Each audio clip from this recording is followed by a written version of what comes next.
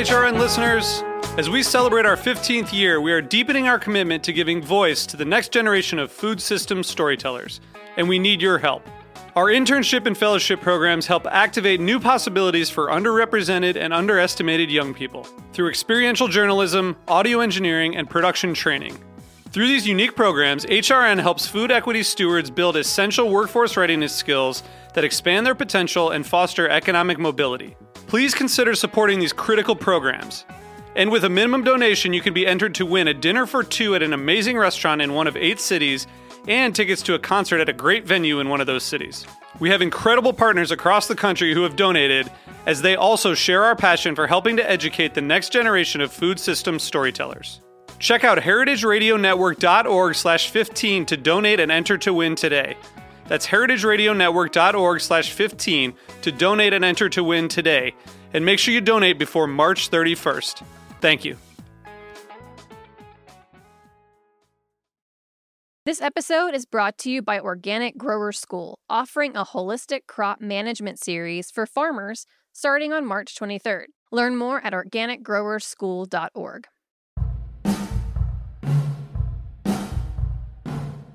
You are listening to Fields, the podcast, with Melissa Metrick and Wythe Marshall. On Fields, we bring you stories about the future, present, and past of urban agriculture, and in general, explore really interesting concepts and meet lots of fascinating people who get up every day and grow food in and around cities. Starting with the city we live in, New York City. Moreover, we'll investigate all the whys behind getting up in the morning and working as a farmer today. You don't need to be a farmer to enjoy this podcast or even a foodie. We're going to tell fascinating stories and break down the realities and possible futures of urban farming to their elements, examining each in turn.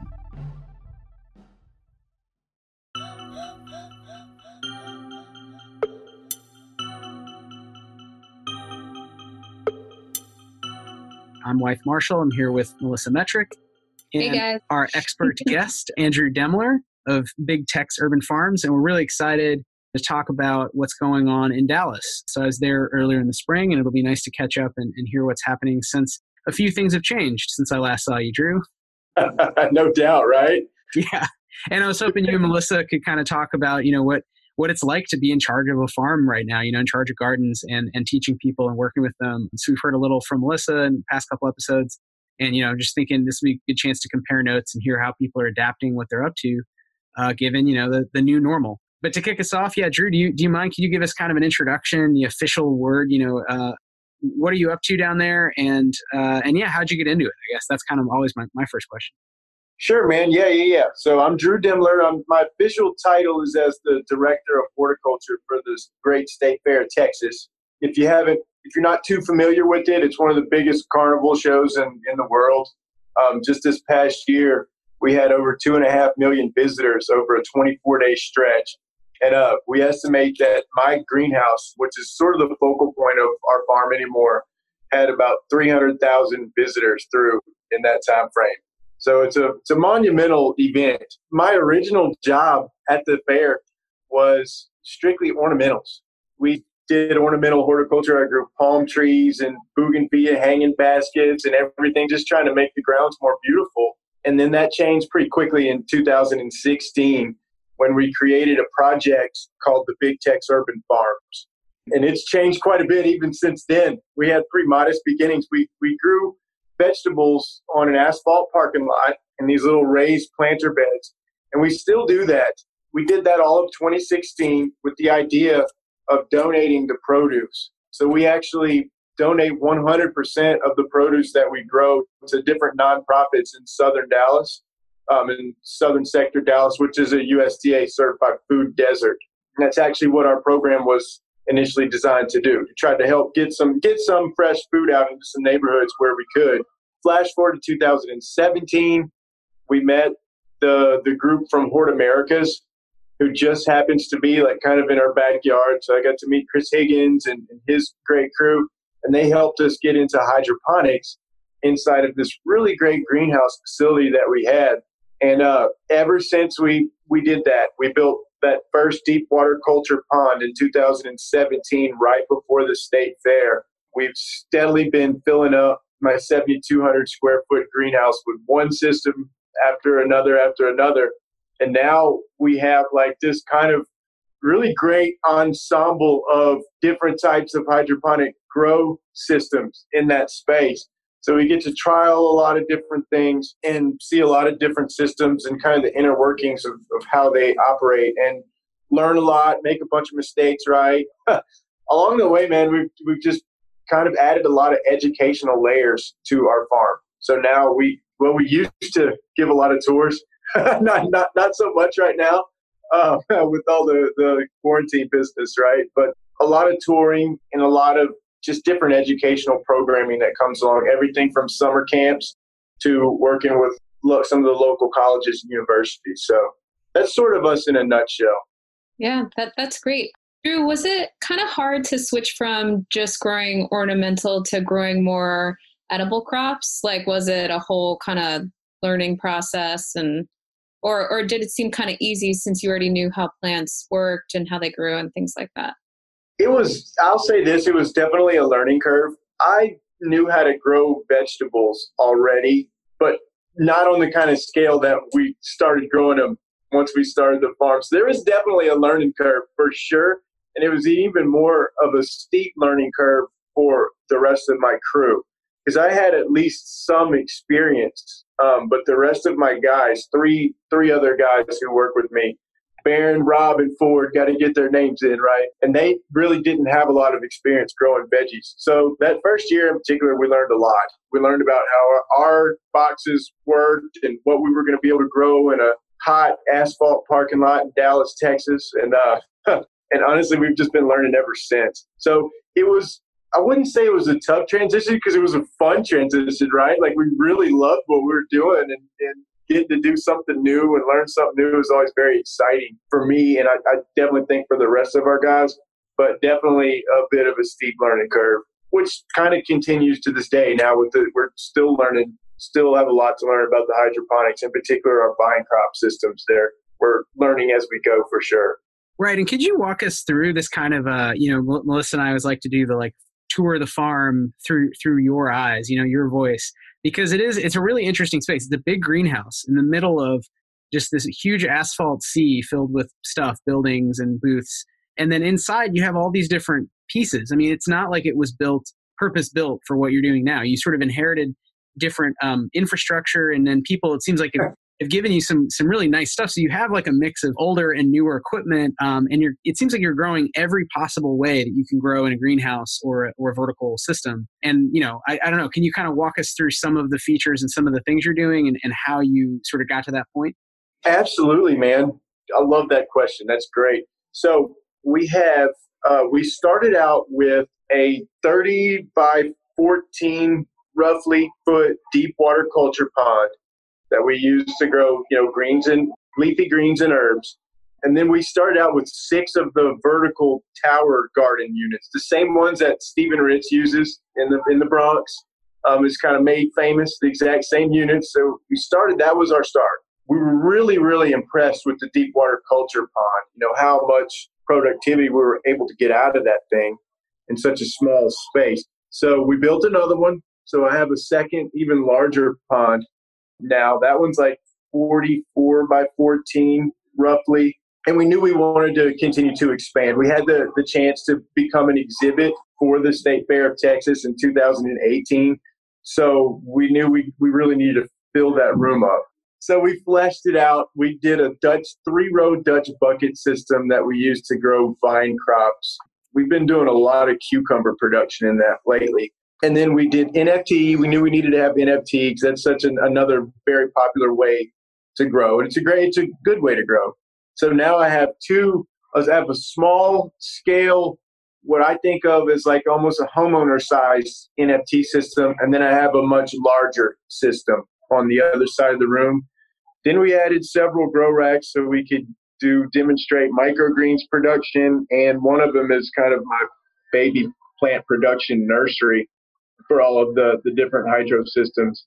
And last but not least, I think we started a gutter and slab system, also for use in vine crops, which is sort of like Dutch Bucket 2.0. a lot of the growers who were using Dutch buckets are now going to this slab systems. Apparently, they're getting a little bit more productivity out of them. We love it so far. Can you explain that a little bit more? Because I actually haven't heard of that. I know the Dutch bucket. I know like the deep water culture. I know nutrient film technique, the NFT systems. But what is? Can you just explain that? So there are these stands that look like rain gutters, and there's long slabs of rock wool that you place on top of them. It's contained in a bag, and you literally cut drainage holes in the bottom of the rock wool slabs, and then you just run a drip irrigation to each grow spot, and then as the excess water just goes through the bottom of the rock wool slab and into these drainage holes in this quote unquote gutter that it sits on top of. And that gutter runs it to a collection pipe, and the collection pipe runs it back to the reservoir. So that's how that system works. And one thing that I'm kind of proud of, when we built that system, just as kind of our own little innovation and twist on it, the reservoir that we use to power those gutter systems, we put a marine plywood lid on the top of it and literally drilled holes, and we grow in Dutch buckets on top of our grow reservoir now too. So I know that's a little hard to visualize. Maybe we can figure out how to upload systems, but it was just upload pictures rather. But it's just a way that we were able to take advantage of what would have been a waste of space. So like I have a big reservoir that we built behind our Dutch bucket systems, which is what I've seen. Like there's usually a removed reservoir where you do your nutrient management and, whatever you need to do with your water in your different circumstance. And then there's the grow space. Well, in this case, we wanted it to be kind of all in one. So my reservoir, which is where we amend the water to grow these vines, also serves as grow space. So it's like just trying to take advantage of every square inch, We call it the Franken system. Yeah, it looks really full. Like coming in, it was really impressive, like the variety of crops. And I could see how that is like engaging to someone who's not in the business. But can you say a little about that, like your role in the state fair? Because the state fair, I mean, I don't know that much about it. I'm not, from Texas. I've heard of it, but it's like a mix of lots of different things. And it was interesting to me when I first, met you and heard that what you were doing. It's like, oh, that's like an attraction. Like, how is that, working within that culture of kind of whatever the typical activity at the state fair is? You know what I mean? Like, how do you get people through the door? How do they respond? What are the things they kind of light up? For people who aren't normally talking about greenhouses, right? What attracts them?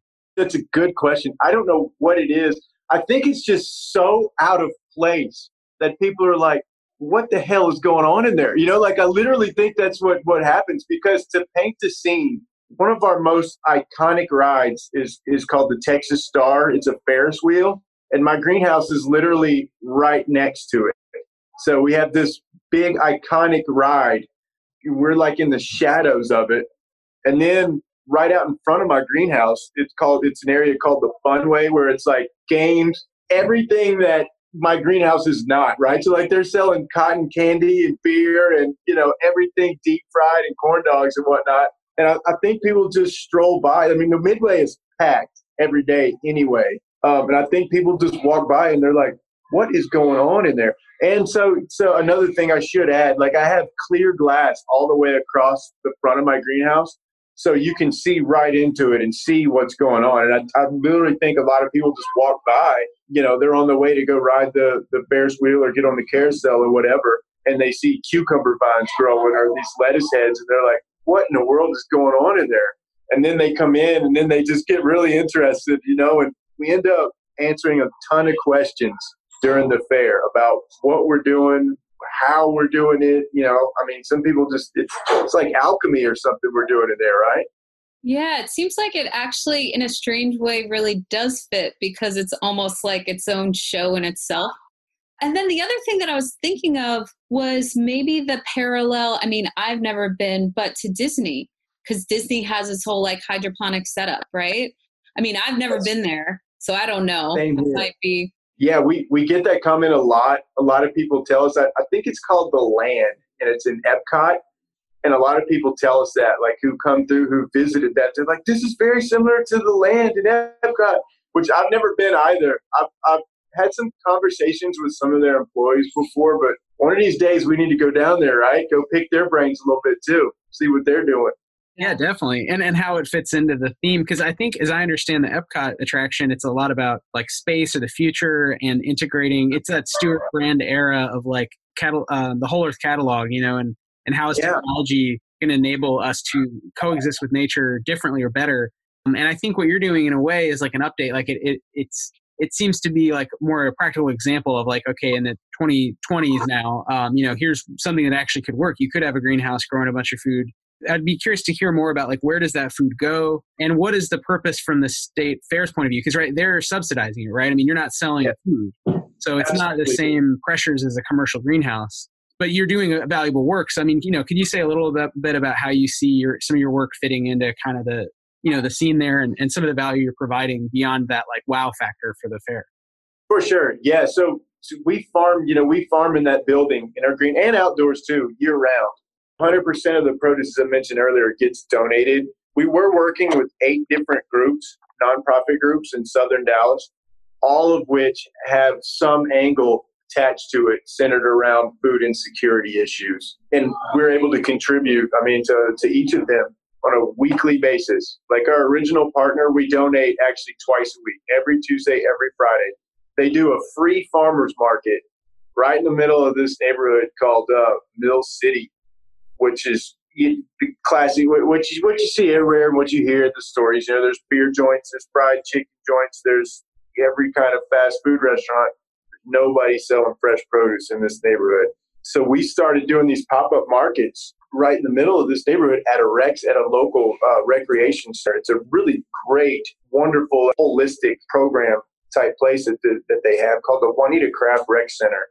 That consistency of being able to put the greens and just letting people in that neighborhood know we're going to be there every Tuesday and every Friday. I think that's been real important to our mission, that consistency. And honestly, the hydroponics is what allowed in that greenhouse is what allowed us to have that consistency.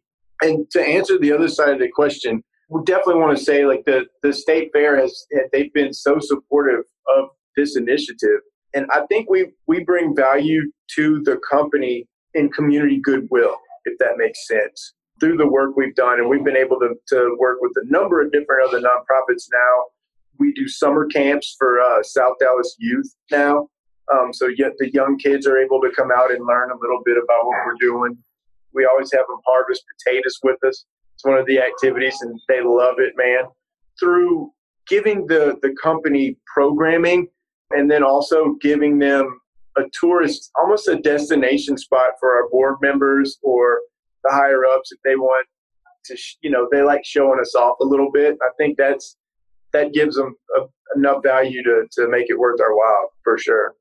Yeah, and it also seems like, there's actual value to it. You're really doing some good work in communities. Yeah, we've definitely taken it a step further than just the food. Another thing that we do, we go out and help other groups start gardens of their own. In fact, tomorrow I'm going to meet a gentleman, socially distanced, of course, but luckily you could do that in a garden pretty good. We're going to kind of chat with him about starting a garden, and it's an area of South Dallas called Oak Cliff, where he's starting a garden attached to a church. So we're going to kind of go and see what he's up to and kind of give him some advice and see how we can help him. How do you have time for all this? I don't know, man. There's definitely times like when I think, okay, I've stretched myself to the utmost limit. I can't take anything else on. And I don't know. I honestly don't. But we keep figuring it out, like we keep figuring out, okay, maybe take a little bit less of this and do more of that. Just kind of, I'm a good juggler, I guess. Yeah, it's a real skill thing, like greenhouse management. I mean, you're not just growing the food on a schedule, harvesting, delivering, but you're working with all these different groups and stakeholders and teaching different levels of, kids or just, informing people stopping by. So it's definitely a real juggling act. And yeah, it's really impressive what you've done in that community in a short time. I mean, I remember you were saying, a lot of this is through churches, right? Like helping churches start gardens is a way to get different people engaged who maybe, want that resource. But it's a little different than if you came in and had a for-profit farm where we're doing it all, centralized in your greenhouse. So can you talk about a little about, I don't know, just, the experiences you've had going out and sort of seeing Dallas in these little slices where you're helping people with their local, community garden. I imagine you just must get to know just a lot of the city and the people, what they're growing and all that. You do. It's a real tight knit community for sure. It's been really exciting. Now, there's been successes and failures. Some of the groups that we get behind and we help them get up started, and they think they're going to have the resources and so forth to continue on. And sometimes it doesn't work out. But most of the ones that we have helped start over the last few years are still growing. And that's one thing that I tell everyone going into it is that, gardening in Texas is largely about resilience, because you're going to have a ton of hardships and things aren't always going to go so perfectly well. And you just have to kind of weather that storm. For the most part, most of the gardens are doing pretty well. So I'd love to see that. It's one of the most rewarding things that we do is getting other people to start out. It's great. Can you say what makes a difference in terms of a garden's likelihood of continuing on? I mean, is there anything clear that you feel like you should, if you're thinking of working together to start a community garden, keep in mind? Well, there's two things. Number one, I think especially if this is something that's new, if you haven't done a lot of gardening, don't bite off more than you can chew. So you can start small, you can always expand. And then the other thing is, I think people need to be realistic about the manpower demands. That this is something you're going to have at least a handful of people to help out who are committed to helping out, because these plants don't take a break, go on vacation, and no one's there to water them. Everything's going to die if you don't have some backups. So you got to have committed people who are willing to be there year round. And I think that's been the biggest difference maker for us, and the ones that succeed and the ones that fail. The ones that succeed, they have people who are willing to be out there putting the work in all the time, all year long. And then the ones that ultimately usually fail, that's what happens. Everyone loves it for a month or two in the spring when it's nice, and then it gets hot in August and no one wants to be out there watering plants and harvesting okra anymore. So that's really it. I really think that's the biggest key is just personnel consistency. So you got to make sure you have the right number of people who are buying in. Yeah. And it sounds like you also have a conversation with these groups about that, just in the sense of listen, you're going to have to keep watering. You're going to have to keep working on it. I teach a gardening class, and that's the first thing that I ask my students. Okay, you're going to design a garden. Who's going to take care of it? A lot of times people just don't necessarily realize how much work goes into a garden initially, if they've never done it before. And then also, even some people who've done it, maybe grown a couple tomatoes in their backyard, it's still very different when you're going to grow, hundreds of tomato plants like you would in a decent sized community garden. That's still a very different endeavor, than even if you do have some experience. It's that scaling up is tough to figure sometimes. So in terms of scaling up, I was actually curious because we didn't go into it in much detail earlier, but how did you go from what you're doing before to, because those mobile planters, you built initially all these large mobile planters that were in the state fairgrounds before the greenhouse, right? And that alone was a huge project. So what was that like, or what was your own personal journey to scaling up to first managing essentially a really big distributed garden, and then a greenhouse, and now all of it at once, all these things plus 17 other sites, what is that process like for you? Because I think that's some of the stuff I'm interested in, and this podcast is about, how do you professionalize and do it? Man, so 2016, we had 100 of those mobile planter beds. And the biggest, most important thing we did was create relationships that first year. The yields were moderate or whatever. Towards the end of the season, the soil kind of got inoculated properly and things started growing better. So the donations picked up more and more towards the end of that first year. But that made that really good initial partnership with that rec center, the Juanita Crabb Rec Center, and also another church in the area called Cornerstone. Those were our two initial partners. And we're still working with both of them. They said a lot of good things about they gave a lot of positive feedback about our program and how thankful they were to be able to get the fresh vegetables and how much it meant to their community members. And that was really the big key, because the company realized, hey, we have a chance to do a lot of good with this little farm. So at that point in time, the hydroponic stuff still wasn't really on the radar. We did make the decision pretty quickly to upsize what we were growing outdoors.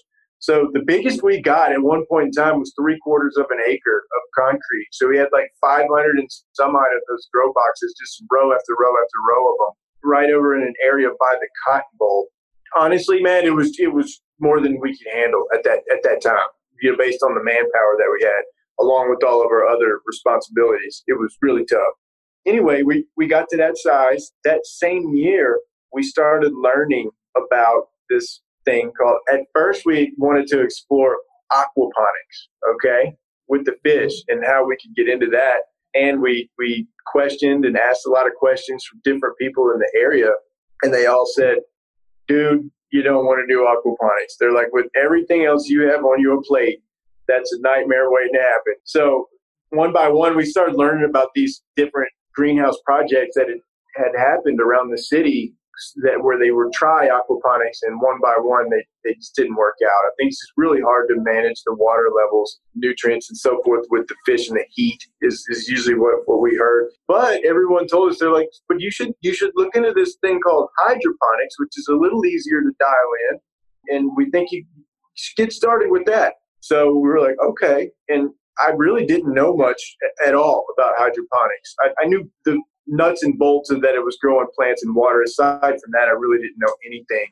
But the company had given us a much bigger budget that year because we had good success in our year one. And that's when I learned about what hydroponics was. And at the time, I went and met with, I don't know if you've ever met him, a guy named Tyler Barris, calls himself Farmer Tyler. And at the time, he was running the Horde America's demonstration greenhouse, which is a little bit north of town.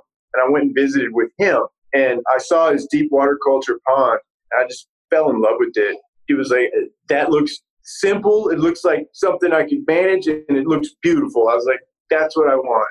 So we built that first system, and I finished it literally right before the State Fair of Texas, like scrambling around trying to get this to be an exhibit.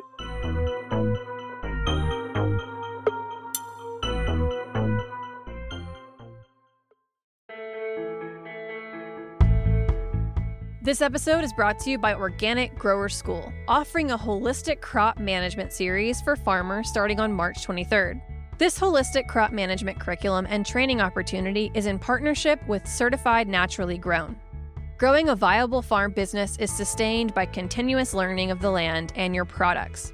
In this workshop series, growers across Southern Appalachia and beyond will gain tools to manage their crop production for whole farm success.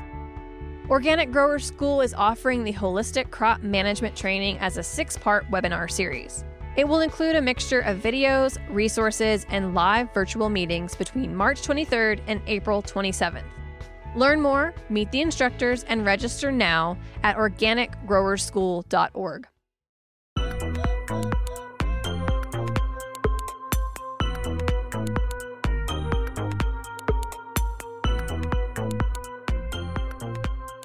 So before all this hydroponics fun that we have in that greenhouse now, during the fair itself, it was a model railroad garden. In fact, the same company that does the model railroad garden at the New York Botanical Gardens, same company is the one that would come and help us set this up. Okay, so we have, this is 2017, by the way, our second year of operation. So that fair, we have a model railroad garden, a guy carving giant pumpkins on the weekends in the corner, and a hydroponic tank, and those vertical towers. It was crazy. You should have seen it. I'll have to send you some photos of this for sure. But man, the response we got from the public was unbelievable. Like, people would we had it all tucked away in this one corner of my greenhouse. And it was like people didn't even really want to mess with the trains or any of that other stuff anymore. They wanted to know what in the world we were doing in this corner, in this greenhouse, man. And they would just ask question after question, like, what are you growing? How are you doing this? What's underneath there? where's, you know, it was just question after question. And we realized at that point in time, we were like, and then that along with how much produce we were able to produce, even just during that fair, like the system being brand new, we were like, oh, wow, man, we're harvesting this stuff every single week, every week, every week. We were like, oh, yeah, we need a lot more of this. Post fair 2017, the company made a decision to allow, they wanted the greenhouse to be its standalone exhibit during the fair. And that would allow us to occupy that entire space for hydroponic production, you know, which is, it's twofold for us now. You know, it served as a great exhibit during the fair itself. And it's just, I mean, exponentially increased the amount of produce we're able to get out into the food desert. So, yeah, man, it's been a big win-win. And kind of like I said earlier, we've just been slowly but surely filling that space up ever since. Yeah, I was disappointed that there wasn't the train still. You know, I know probably from a production standpoint, you don't need a model train to move, you know, lettuce around, and you got some nice peppers and cucumber, you know, but you could also imagine the Epcot version where the train delivers it. Right? Wouldn't that be something? I was going to say, it could make some operations a lot easier, right? You know, like if I need to get something over there, I could just load some seeds onto the little trains and let them drive them on over there, man. That's the 4.0, the bringing it back, you know, the Yes. throwback to your roots. Maybe we can do something up high, right? Maybe have like a floating train exhibit or something on top of our hydroponic systems. Oh, well, that's what they do at the New York Botanical Gardens. It's all like bridges and things like that. So Let me work on that.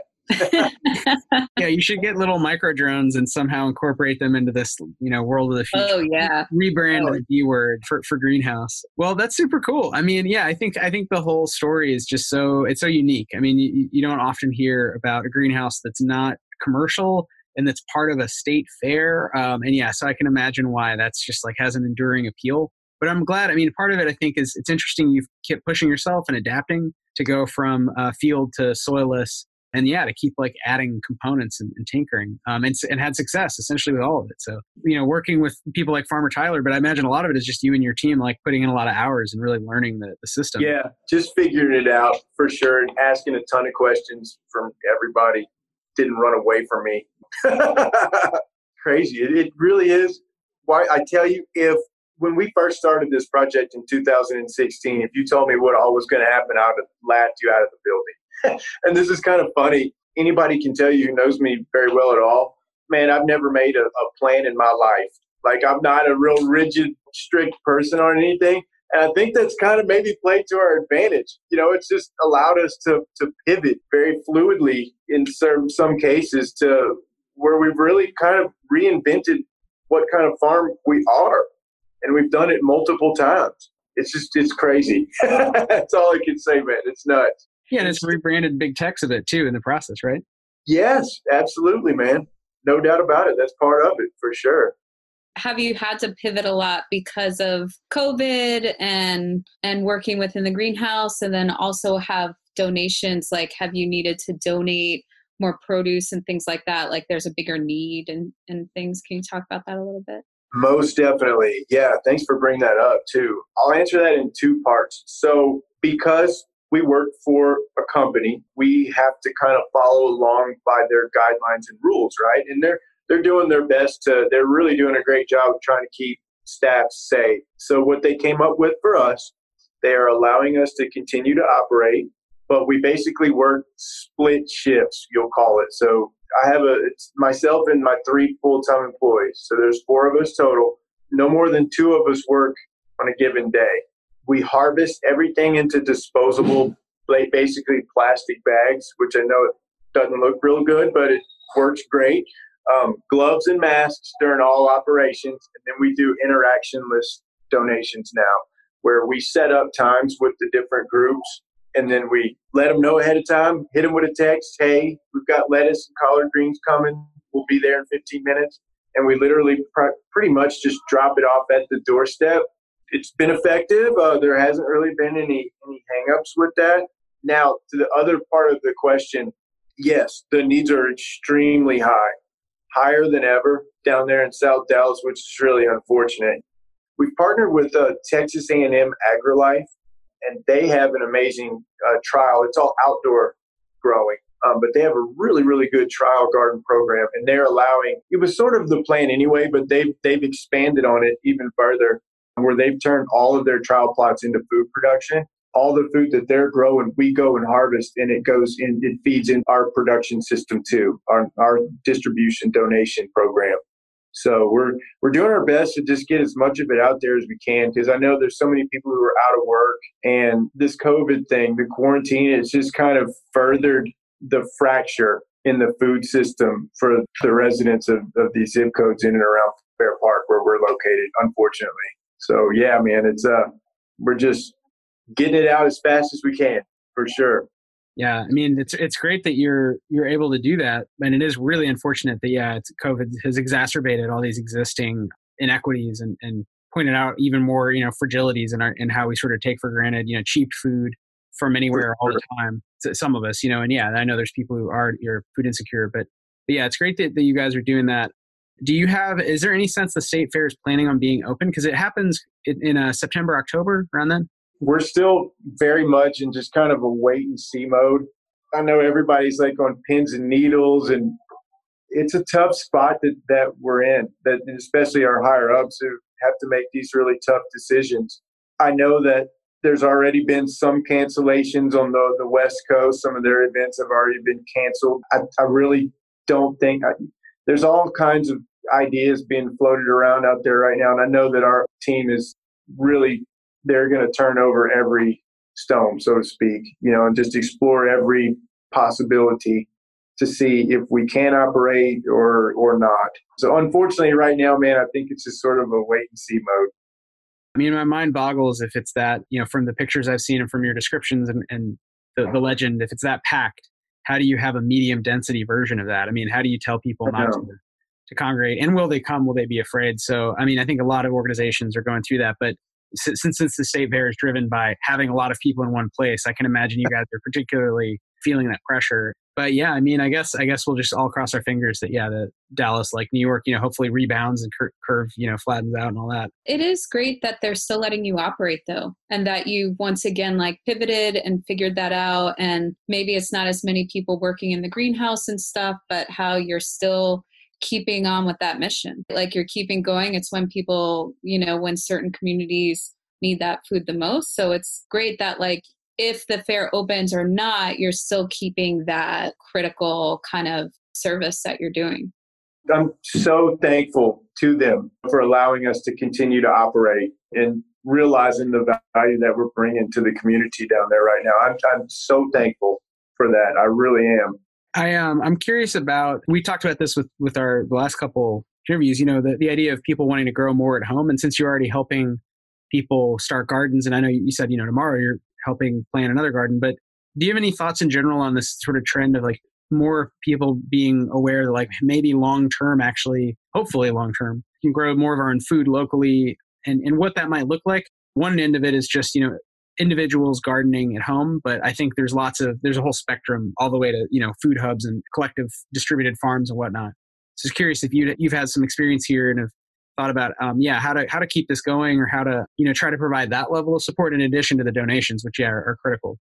All of it is great and needed. And I think this has really demonstrated certain areas, especially the great need that we do have for these urban ag projects, right? And yeah, it could be as simple as somebody growing their own microgreens at home, or something that simple, on up to bigger greenhouse projects and, and urban farming projects to help out with food insecurity issues. And I definitely think we need more of it. I think this has really demonstrated that.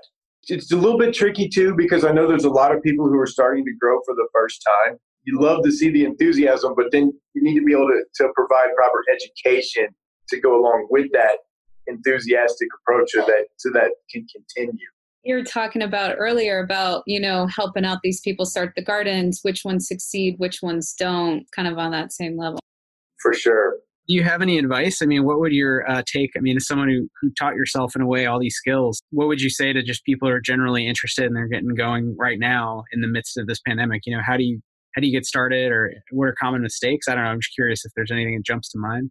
For gardening, for people who want to get into gardening for the first time, or farming? Yeah, maybe both. I don't know. Melissa, do you have further thoughts on this? I mean, it just occurred to me, in a way, we haven't done much in terms of talking about practical advice. For both, I know that they're two different things because gardening is like small scale, and that could mean what you're talking about, like just doing microgreens inside your house or a little like box outside in your backyard. And then farming is this whole other thing. But yeah, I mean, why not both? So let's start small. We'll start with the gardening side.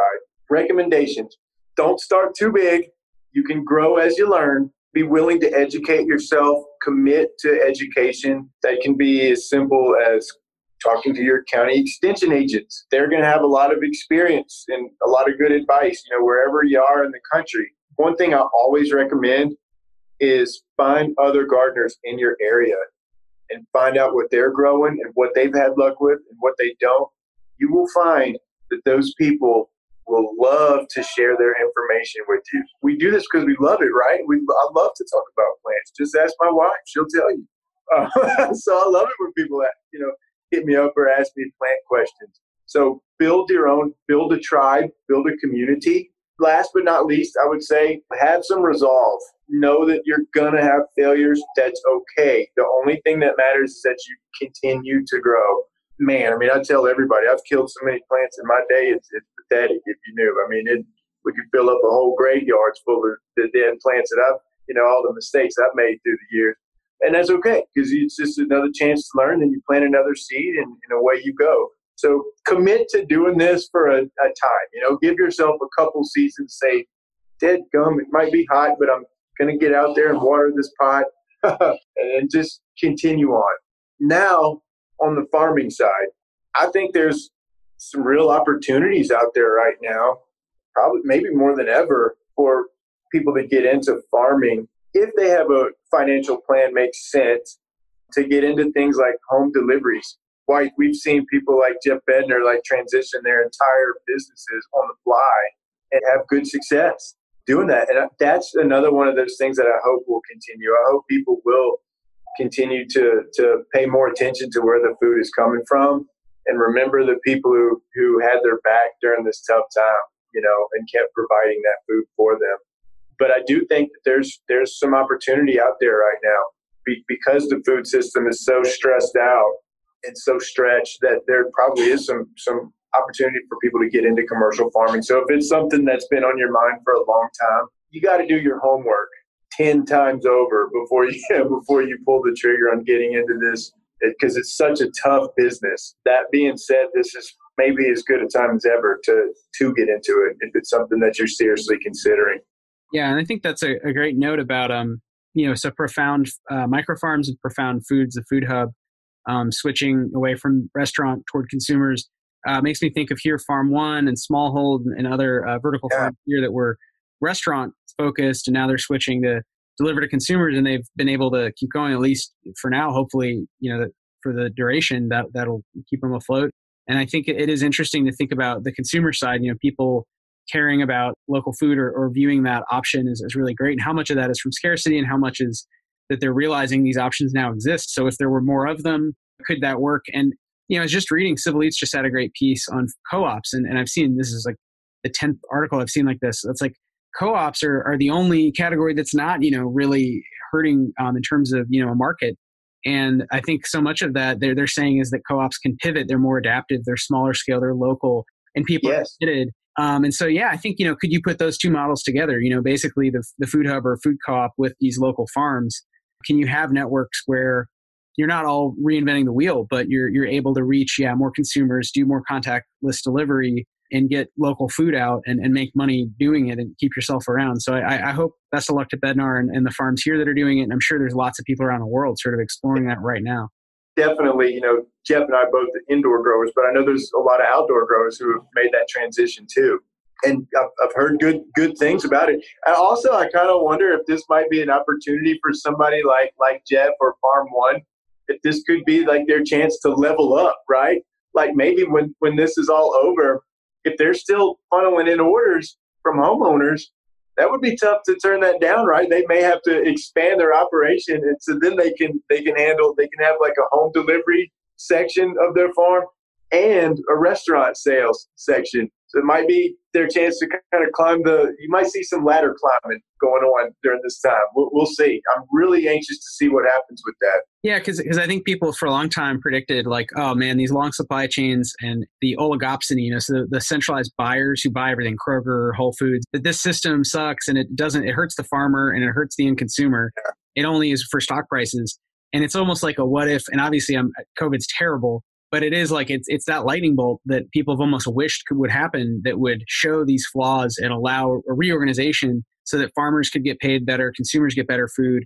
And it's almost like, man, maybe this is it, is if we move away from the big chains, can we move more, maybe not overnight to 100%, but can we shift that needle, that percentage towards CSAs and direct, farm sales and food hubs? And yeah, now is the time, right? Now is an opportunity to just shape things up. And, I don't know, best of luck to anyone who's doing it. Yeah, there's a lot to figure out. No doubt. I know it's a lot more technologies that's playing into it, and people are having to build new websites to support their sales and everything. But again, I'm really thankful to see like this shift in consciousness that people are having around where their food is coming from. I sure hope it ends up being a benefit to the local farmers, the small farmers, because they sure deserve it, man. Those guys work so hard, to provide food for us. That's just such a noble thing to do. Yeah, and I wonder, the consciousness shift, it's like we all complain about online life and everything being fractured and instant, and you can deliver yourself something without having to interact with someone. But then with COVID, it's like, oh, we need that. And I wonder if to some degree that shift, I know I've bemoaned in the past, is actually kind of good, and that it opens up, it lets us rethink this basic other thing over here, the food and ag system and some of the problems and the assumptions, the things we take for granted. And now it's like, well, we have the sort of Uber mentality or Amazon mentality. That idea isn't owned by those big companies. So if a food hub can use that same idea, and if the software exists, it's come down in price, whatever. I'm thinking of, everything from like foodshed.io, working with small farms, and a lot of waste. I know there's a lot of groups now looking at how to move waste around and really try to eliminate waste, even before COVID, and do this through apps, essentially, do the appification, the smart, real-time delivery mechanisms that we take for granted in other realms. It's like, let's apply that to food in a way that helps farmers and, they're not competing against, but is allowing them to thrive. It's happening. I know it. Isn't it great? It's so great to see that. Like you say, obviously this is a great tragedy for a lot of people, but let's make the best of it. You know what I mean? That's kind of my mindset about it.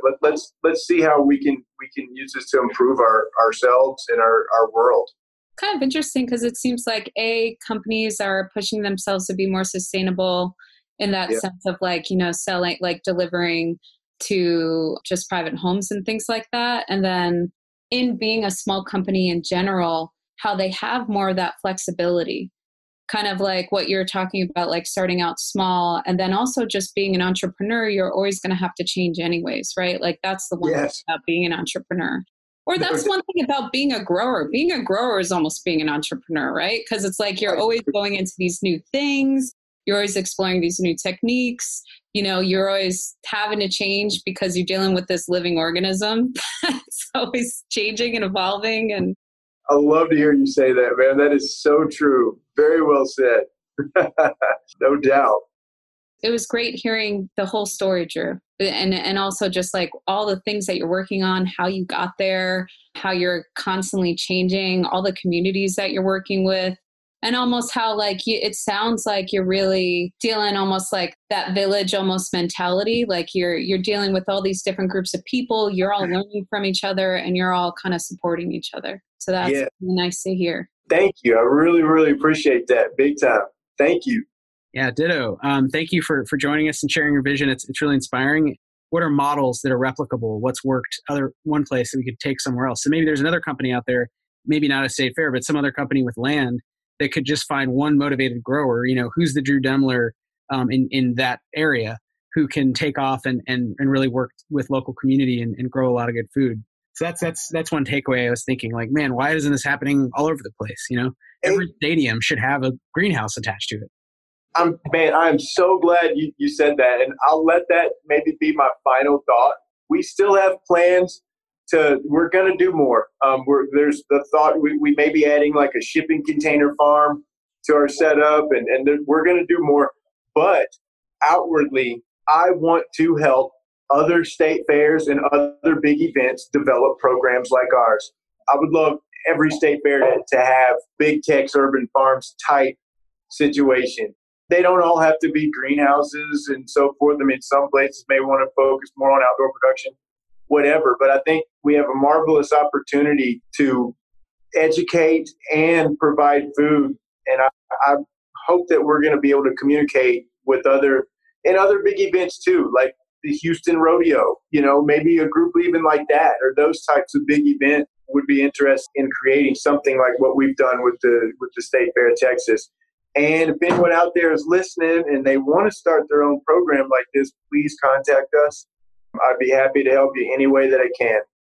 Cool. That's a great note to end on. Other than Googling Drew Demler, Big Tex Urban Farms, what's the best way to get in touch? What should people follow you on? Or my social media is probably the best way. It's just my name on Facebook and Instagram both. It's just DREWDEMLER. And then I'm on Twitter occasionally, very occasionally, not so much. And that's my handle on Twitter is Farmer Spaceman. Oh, man, Drew, why haven't we been calling you Farmer Spaceman this whole time? You always get the best stuff last. Best stuff last. There you go. Well, thanks so much again. It's really great. It's always a pleasure talking to you. And yeah, I'm really glad you're doing well and still growing. Man, I just want to say thank you both for having me on. I mean, this is just great to be able to come on and kind of tell our story. It helps our program out tremendously. I really thank you both for the time. Thank you. Yeah, thank you, Drew. Thank you. I hope you enjoy it. Please get in touch, follow us, subscribe, and yeah, follow Drew on Facebook and Instagram and get in touch. And happy growing. Happy growing.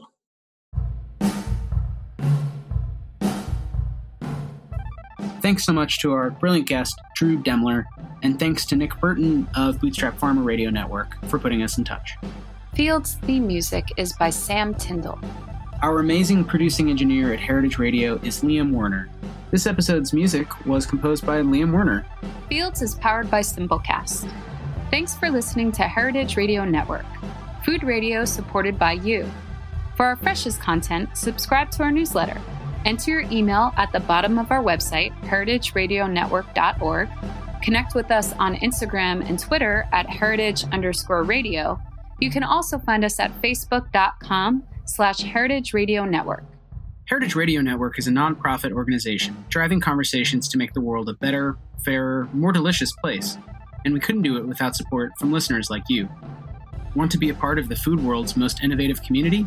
Subscribe to the shows you like, tell your friends, and please, join the HRN family by becoming a member. Just click on the beating heart at the top right of our homepage. Thanks for listening.